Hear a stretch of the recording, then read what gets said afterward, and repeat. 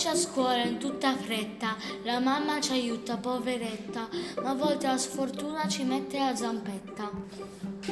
Dice la maestra, dovere di rispetto per l'orario e alle 8 tutti a scuola col nostro armamentario.